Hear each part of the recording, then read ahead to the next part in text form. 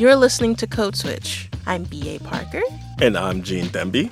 So by now, we all kind of know the so-called origin story of hip-hop, right? Because it's become something of an American myth. So this is the way the legend typically goes, right? It was 5 decades ago this week, as a matter of fact, on a hot-ass August day in 1973 in the South Bronx. A neighborhood full of Black, Caribbean, and Latino immigrants. Yep, and everybody is turning up at this party, and somebody starts rhyming over a breakbeat of a song that a DJ is playing. Shout out to DJ Kool Herc. And in the 5 decades since that eureka moment, or I guess that yo moment, hip-hop has morphed and expanded. It's birthed all kinds of subgenres and regional variants and reshaped our language and fashion and politics. You got hyphy and jerkin and chopped and screwed and trap and drill. I mean, is reggaeton hip-hop? Like, what about trap EDM? I mean, hip-hop is many things. It's the music, it's product, it's culture, it's even a kind of shorthand for Blackness. And as hip-hop evolves, the contradictions within it become more obvious, right? So hip-hop is fight the power, and at the same time, it's used to advertise for the power. Hip-hop is critical of injustice while still being deeply enthralled by capitalism, sometimes in the same verse. Right, and hip-hop is 50, so it's a whole middle-aged person, yet it's still somehow persistently young people music. And there's this endless churn of ambitious, very creative, very braggadocious young people who want to hear it and who want to make it. And on this episode, which coincides with hip-hop's unofficial but sort of official 50th birthday, we're going to get into some of those tricky contradictions and how they play out in the ways hip-hop goes beyond the borders of the United States. You know what, Parker? I remember reporting like years ago about these kids from Pakistan whose families had immigrated to Sweden, and they were making hip-hop in Urdu, but it was peppered with African-American vernacular English. It's funny that you mentioned that, Gene, because I just talked to a guy from Syria who learned to speak English by listening to American hip-hop. Huh. His name is Mohammed Abu Nasser. What does he say? Since I'm in a position to talk to these kids and they listen, I ain't no politician, but I'll kick it with him a minute. Because see, they call me a menace, and if the shoe fits, I'll wear it. But if it don't, then y'all swallow the truth, grin and bear it. Right, like this whole thing, he goes all the way to the end. It's amazing. Maybe it's hatred that's food. Maybe it's food for the spirit. Maybe it's beautiful music I made for you to just cherish. I can't believe that was the Eminem verse that he chose. It's a really difficult verse to remember. I still struggle with it. It's from Jay-Z's song Renegade. It's like really impressive, the degree of difficulty on that. That he did that in one pass. Anyway, go ahead, Muhammad. I see you. Right?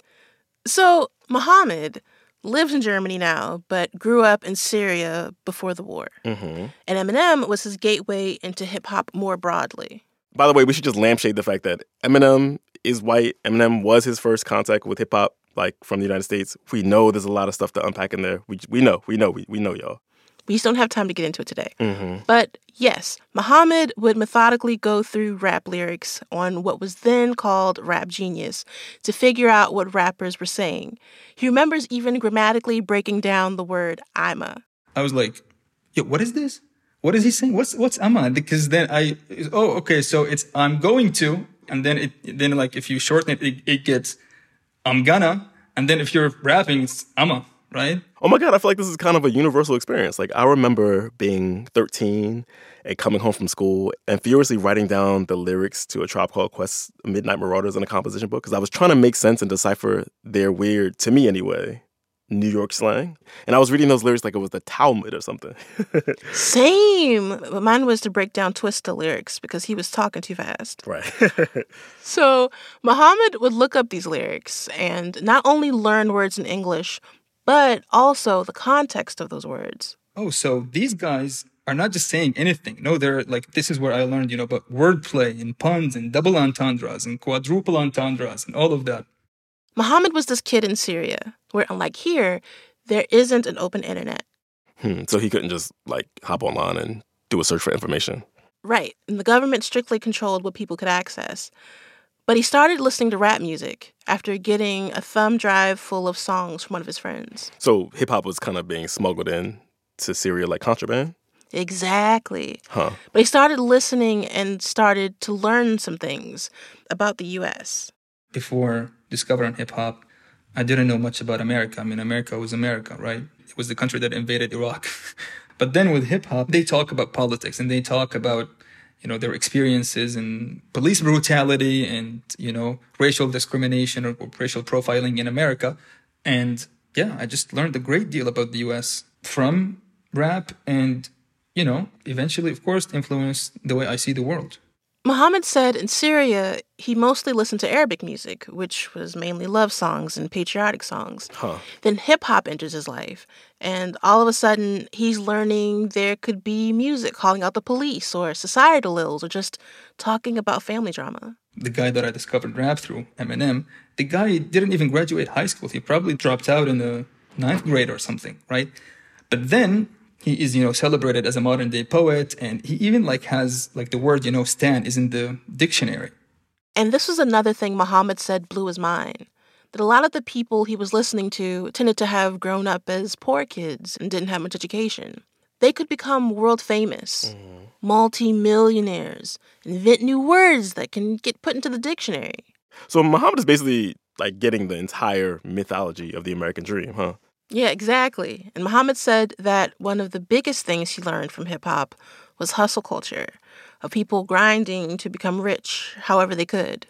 It's kind of wild when you think about how pervasive that messaging is in hip-hop. Everyone, even rappers that we know grew up with money, rap about overcoming the odds and how their haters didn't believe in them. It's actually kind of hilarious at this point. Be for real, J.N. Smith. But I guess those ideas are really portable. Yeah, one of the most exported tenets of hip-hop culture that's reached other places has been this bootstrap capitalism ideology. Basically, 50 Cent's Get Rich or Die Trying, which I know is a dated reference, but you get it. Mm-hmm. And I have mixed feelings about this, that this is what hip-hop has to offer globally. I mean, it's not great. Yeah. And I talked to someone who had a lot of thoughts about all this. I think that there are people who maybe even believe the promise of the United States of America. I don't believe it. I believe the promise is a lie and very often experience the dream as a nightmare. That's A.D. Carson. I'm not going to knock somebody for believing in the promise because I guess that's the kind of thing that keeps hope alive. All right, Parker, who is A.D.? A.D. is a professor of hip-hop at the University of Virginia. Wait. Professor of hip-hop? That's a thing? Gene, you're about to learn about a lot of hip-hop jobs you haven't heard before today. Okay. A.D.'s doctoral dissertation was actually a hip-hop album. Wow. Now I'm imagining the erstwhile rapper Cornel West picking up the mic and getting at AD and them having beef. I mean, the first rap battle to include bibliographies. Right. Anyways, AD talks a lot about the inherent contradiction of hip-hop being a product of American culture, which is oppressive to Black people who created hip-hop. The conditions that create hip-hop in this country have always been folks working against the odds, sort of speaking out against whatever the dominant narrative might have been. And then at some point, folks realizing that they might be able to take that product and then make that product into a bankable commodity because lots of people want to hear it. And then in certain ways, whitening it up, even while keeping Black faces associated with it.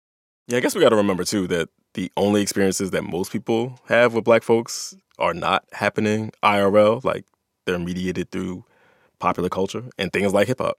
Right. And AD talked about how because hip-hop often functions as a shorthand for Black people broadly, it's used a lot for what he calls rap washing, which is when people or institutions use hip-hop as a way to grant themselves a kind of credibility or coolness to paper over the stuff they're doing that's problematic. Gene, remember the Super Bowl halftime show from 2022? Oh, God. Yes, I do. I mean, that was a case of rap washing at its finest. They just took rap music and then like sort of swaddled the whole halftime show in it. And if you don't remember the context, that halftime show was during the ongoing controversy around Colin Kaepernick. Okay, explanatory comma time, and this time there's a side eye that is very strongly implied. Kaepernick, of course, was an NFL quarterback. He kneeled during the national anthem to protest police violence, and not long after he started doing that, he found himself out of a job while the NFL cracked down on similar protests by other NFL players. So his alleged blacklisting had loomed over the NFL. There were calls for and by some big-name black musicians to boycott performing at the halftime show in solidarity with Kaepernick. And then that hip-hop halftime show happened. Here's 80 again. And then, like, folks somehow lost the critique of the NFL without the NFL having to do anything but hire Mary J., Snoop, Kendrick, 50, and Eminem kneeling with his fist up. And it's like, yeah, they all good now, man. Yeah, it was kind of wild to see that happening in real time. Like, people were so amped during and after that performance. Like, yay, hip-hop finally center stage at the Super Bowl, the most watched concert in America. Oh, my God. Yes, and around that time, Jay-Z had already stepped in as a kind of ambassador between hip-hop and the NFL. He even said, "We've moved past kneeling." Yes, and I remember that he also conveniently announced an initiative with the NFL called, quote, Inspire Change, for which Jay-Z and the NFL released a line of T-shirts. You don't want to inspire change, Gene? What does that even mean? Like, we're not even doing the change. We're just inspiring it. It means less than nothing. Oh, my God. Yeah, so the NFL basically got to turn the page on the whole Kaepernick saga with the rubber stamp of some of the most influential names in hip-hop. That's rap washing. You know, like, are you mad at them for doing that? Folks are like, nah, because I guess everybody, you know, is sort of programmed like get money. But at the same time, who is going to be harmed because of this concession that we've made? I mean, and now Jay-Z's production company has managed every Super Bowl halftime show for the past 4 years. I mean, I know AD was kind of asking a rhetorical question there. Who is going to be harmed? But somebody was materially harmed by that, right? Like, Colin Kaepernick's protests got commandeered by the NFL. And of course, he never got rehired to play in the NFL. And the NFL got to dead any discourse about the fact that that was happening. And it's kind of wild that the first time hip-hop artists headlined the Super Bowl, that they were doing so in the service of brand maintenance for this giant corporate behemoth. Ugh. Well, it's in service to the institution. I talked to AD about how you'll have something like Kendrick Lamar winning a Pulitzer Prize for his album Damn, which on the surface is something groundbreaking. I mean, that's envious prestige. But AD isn't so sure. I think the Pulitzer got a Kendrick rather than Kendrick got a Pulitzer. Right. Like, the Pulitzer Committee is benefiting as much from Kendrick's cachet as he is from theirs. Because they purport to, like, say that hip-hop started, like, it was in the sewer, and then it was, like, sort of, you know, like, rescued from whatever, you know, horrible places that it had been, and is now sitting in the hallowed halls of where, you know, Pulitzers be. Exactly.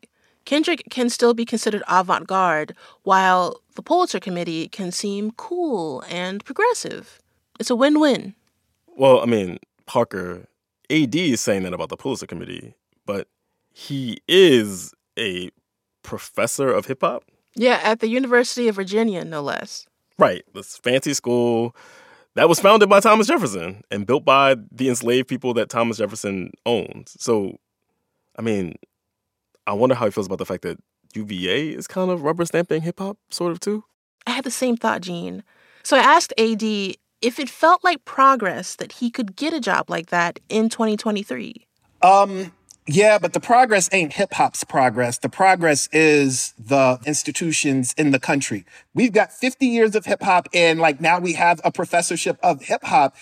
When people say it's hip-hop that evolved or hip-hop that, like, sort of has, like, come up, what they're really doing is letting the institutions in the United States that have consistently got it wrong forever finally, like, getting it a little less wrong. You're letting them off the hook. And I guess it's not just University of Virginia and the Pulitzers or the NFL. Yeah, the U.S. government does it too. Let's go. Giving all I got. I ain't never gonna stop. I'ma change my life. Gave me a new clock. Like this army recruitment video that AD told me about. Pay for electric bill, pay for water bill, pay for living quarters, pay for loyalty, duty, respect, selfless service, earn more. Don't be a hostage to college. Pay no more. Don't be a hostage to college. Bruh. These Department of Defense ass bars. Hey, yo, I'm feeling wavy. I just joined the U.S. Navy. Like, you need Steve Buscemi holding a skateboard like, what up, peeps? Military service is lit. Oh, my God. It's so corny. That's so bad. Anyway, sorry. We're going to get into that a little more. Put a pin in that. Okay. But coming up, ask not what your country can do for hip-hop, but what hip-hop can do for your country. Well, I am Tony Blackman. I'm the first official U.S. hip-hop ambassador. Wait, that's an actual job?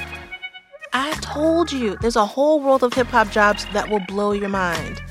I guess you got to apply on, like, Monster.com, but the one with Nicki Minaj's photo on the homepage. That's coming up. Stay with us.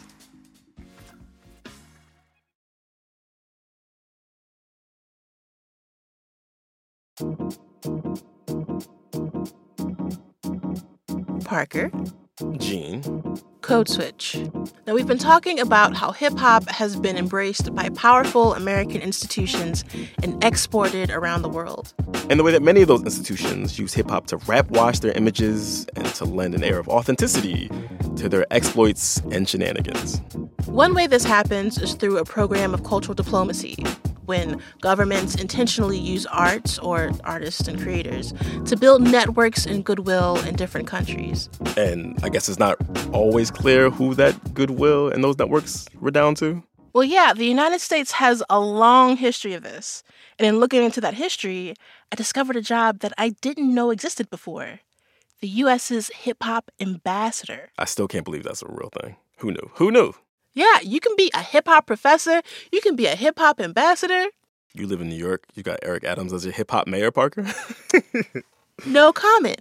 But the first ever hip-hop ambassador for the U.S. State Department is a woman named Tony Blackman. She's also an MC. I mean, I would hope so. And she's been rhyming since she was a kid. Well, I just have, it's a rhyme I still say. Listen to these words and the words that I'm saying. The name is Tony Blackman and there won't be no delaying.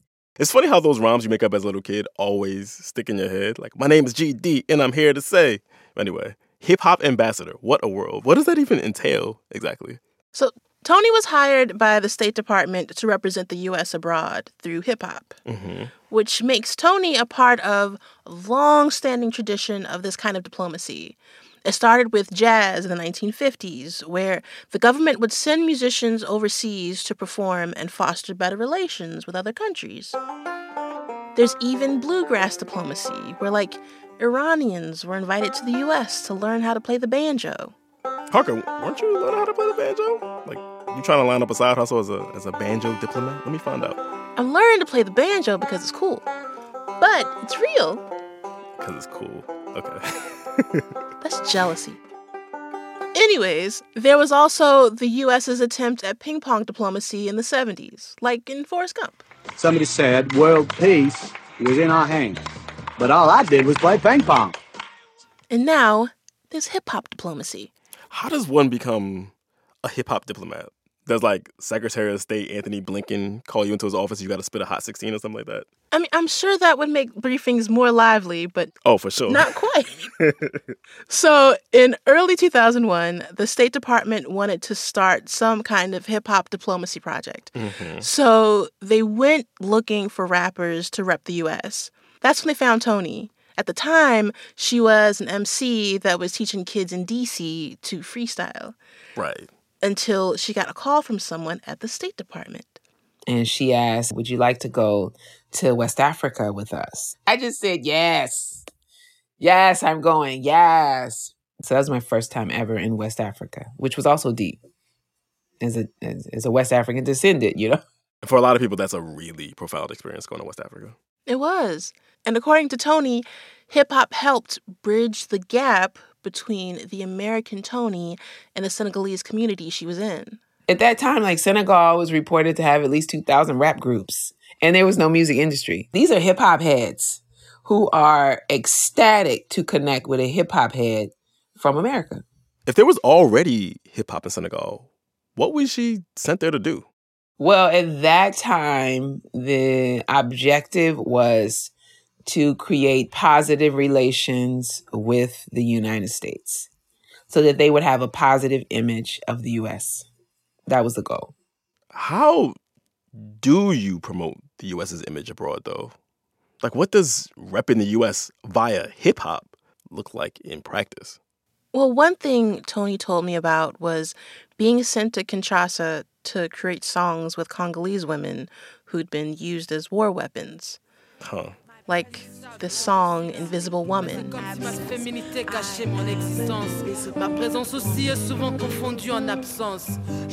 you can't argue that teaching women to advocate for themselves through music is a bad thing. There's value in that. Yeah, but it's also a project wrapped up in American power and projecting that influence and power out into the world, you know? Yeah. Well, one thing I have a difficult time reconciling is the use of Black culture and the people who make it being deployed abroad to promote America. Because Blackness is so fraught here. But I guess you could see how there are specific ways that Blackness is fraught, and hip-hop as a kind of vessel for that might make it really useful for something like this, right?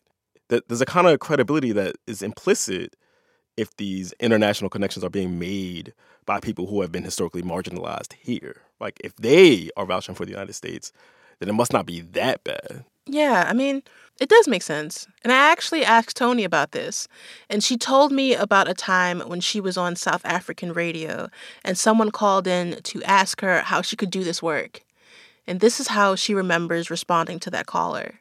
Would you rather someone else do it other than me? I justify doing this work as an American, not to say I'm here as a proud American, but to say that my grandfather and my great-grandfather built the country that you come to know as America. And I come as a representative of my ancestors. So you've got someone like Tony, who's out there as a Black woman doing formal diplomacy in the name of America. But then there's A.D. Carson, the rapper and professor of hip-hop I spoke with.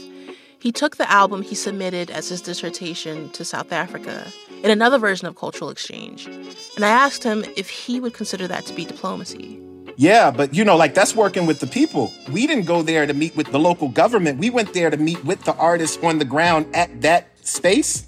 You could say Tony was working with the people too, but she had the stamp of the State Department hanging over her. A.D. also had that American pedigree lording over him while he was in South Africa, and that stung. And they're like, "Oh, you're American?" And then your heart just sinks well, yeah, I guess so. And the woman says to me, I thought you were from the neighborhood. And I'm like, "Nah, it feels like it, but nah, I'm not." And I held that. That was in my head. It's still in my head right now. Why is it still with you? Because it's uneasy. I'm not even there. I'm not even there on the United States dime. And it still resides in that way because the United States might look at me and be like, "Oh, I thought you wasn't from here," knowing damn well I am from here and I was born down the street. Because that's the treatment that I get every day in this country. So in that moment, you feel like a man with no country? Yes, yeah. So you can imagine, Gene, that when the State Department asked A.D. to become a hip-hop ambassador similar to Tony, he didn't go for it. But he gets why someone would do that work. It's hella people who rap, who DJ, who do who make any of the kinds of art that are associated with hip-hop. And most of us ain't famous, ain't never gonna be famous. How do we make a living doing that? The State Department's stamp goes it reads really nicely on a resume. So I totally understand why a person would do those things. I guess one way of looking at it is, all right, being a government-funded rapper today, that's such a weird phrase to say out loud, but it's like one of those New Deal programs where the government paid artists and writers to just create stuff, just so they could have some means to make a living. You know what I mean? Yeah. Like, for Tony, this is a job, and hip-hop is a tool for connection. Another Black art form that is being used by the U.S. government. Well, at one point, jazz was a tool. At one point, Louis Armstrong, Duke Ellington were the folks. Stan Getz were the people who were doing what I do. So, you know how before I mentioned jazz diplomacy? Yes, I do. Well, it's a good example of the disparate motivations of the cultural ambassadors and the country they were representing. Okay. So during the Cold War, this kind of outreach was a big deal. Dizzy Gillespie, Dave Brubeck, Louis Armstrong were sent overseas for what they called a cultural exchange. So those are some heavy hitters. Wow. We're talking true jazz greats. Okay, so was it like the spook who sat by the door, where they were like pretending to work for the government, but actually dissidents inside the government trying to shake up the American machine? Well, it was mostly pretty straightforward. Huh. They showed up in places like Greece that were near the Soviet bloc and played music. But Louis Armstrong refused to go on the first trip. He didn't want to represent America when the Little Rock Nine were being harassed for desegregating their high school. And so Dave Brubeck and his wife Viola, both white, knew that it was complicated for Armstrong and other Black musicians. They actually wrote a musical about Louis Armstrong's experience as a jazz emissary. It was called The New Ambassadors. Though I represent the government don't represent some policies I'm further. Oh, we learn to be concerned about the constitutionality. In our nation, segregation isn't of legality. Soon our only differences will be in personality. That's what I stand for. Who's the real ambassador? But Louis Armstrong still did these tours, right? Yes, he did. And this is where it gets complicated and dark. In 1961, Louis Armstrong went to the capital of the Congo, to what was then called Leopoldville. Today, that's Kinshasa, where Tony did some of her outreach work, right? Right, and back when Louis was still there, it was during a civil war. The story goes that people on both sides in that conflict were so excited to see him play that they called a temporary ceasefire so that he could perform. Wow. Here's Louis talking about that experience on the Mike Douglas show back in the 1970s. And there was fighting, and they stopped the war because I was playing it that night. Oh, now that's great. But what he didn't know, and couldn't have known, was that during his official visit, the CIA was using him as cover to spy on Patrice Lumumba, the first democratically elected leader of the Congo. Just a few months later, Lumumba was assassinated with help from the CIA. Oh my God, I had no idea that those things were connected at all. Neither did Louis. So, Gene, do you remember that famous photo of Louis Armstrong playing the trumpet for his wife Lucille in front of the Sphinx in Egypt? I don't think, but refresh my memory. Like, what's happening in that picture? So in the picture, Louis got his cheeks puffed out as he blows, while Lucille is sitting on a rock and just swoons up at him. It's a very romantic photo, and the Sphinx of Giza is their backdrop. It's kind of wild. Huh. But that photo was taken on another stop on Louis' State Department-funded tour, just 11 days after Lumumba was assassinated in the Congo. Wow. Yeah, and so depending on how you look at that picture, it's either a really sweet image or really messed up because of the broader context of that trip. And in talking to A.D. Carson, the hip-hop professor, a story like Louis' isn't surprising. The U.S. is really interested in promoting the myth of America, and the way that you promote that myth is by using Black bodies, by using Black art, by using Black cultural production, and then pretending as though those things aren't produced in the context that create them. Right, and I guess those are the same dynamics that are still true today, like while hip-hop is being exported in similar ways. Yeah, remember Muhammad, the guy who learned how to speak English from listening to hip-hop? Yes, I do. What compelled Muhammad about hip-hop was the rebellious and frank nature that he hadn't experienced before. So in that respect, it speaks to something that A.D. said is unique to hip-hop. I think that that hip-hop works a kind of magic that very few art forms are able to put into existence. But That's the work of hip hop. That's not the work of the United States. That's what hip hop has at its essence because of coming to existence through these conditions in this place. So in a lot of ways, hip hop exists despite America.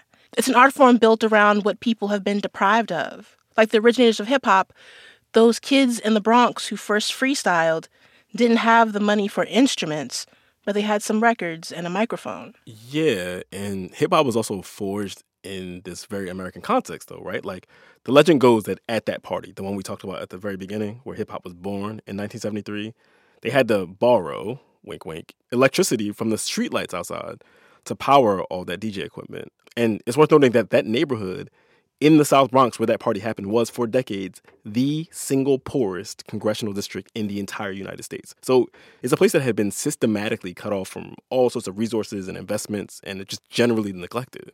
Right, and to this day, invoking hip-hop can suggest that you are without in some way. That feeling is braided through its DNA. And now, America claims hip-hop as if that deprivation was some kind of blessing. I mean, my challenge to the United States government or, whoever it may be, so you mean to tell me in the same place where y'all are saying that we can't even say slavery happened or that racism is systemic, you want to turn around and say that the best of us can be seen in rap music? And so there's no way that the United States turning around and saying, look at this beautiful thing that we created can be a salve for the wounds that it created. I get what AD is saying. There's something twisted in the relationship between hip-hop and American institutions. It's been co-opted in so many different ways by the State Department, the Defense Department. President Obama was even known as the hip-hop president, whatever that means. Hip-hop is this deeply American thing, though. Like, even if hip-hop artists and hip-hop heads don't really like to hear that, right? This relationship that hip-hop has to blackness gives it a sheen of being transgressive and rebellious and dangerous because of the things we associate with black people. But so many of the themes in popular hip-hop are not transgressive at all. It's kind of why it translates so well to the rest of the world, why it travels so well. It's a lot of people rhyming about how they worked really hard and grinded and how they came up. Or are grinding and will eventually come up. Exactly. Like, they're fly, they're doing better financially, all that stuff. Like, it's almost secular prosperity gospel. The rags, the riches stuff, that's all deeply American. And it's one of the things that Muhammad said really resonated with him when he was getting rap smuggled to him on thumb drives in Syria. Right. It's really hard to separate the spread of hip-hop from Americanism and America's global power and tentacles, Yeah, they've created this sort of strangely toxic, codependent relationship. It's almost appropriate that hip-hop starts in this place of just a makeshift dance party in 1973 and has now reached all the way to global imperialism. And that's our show.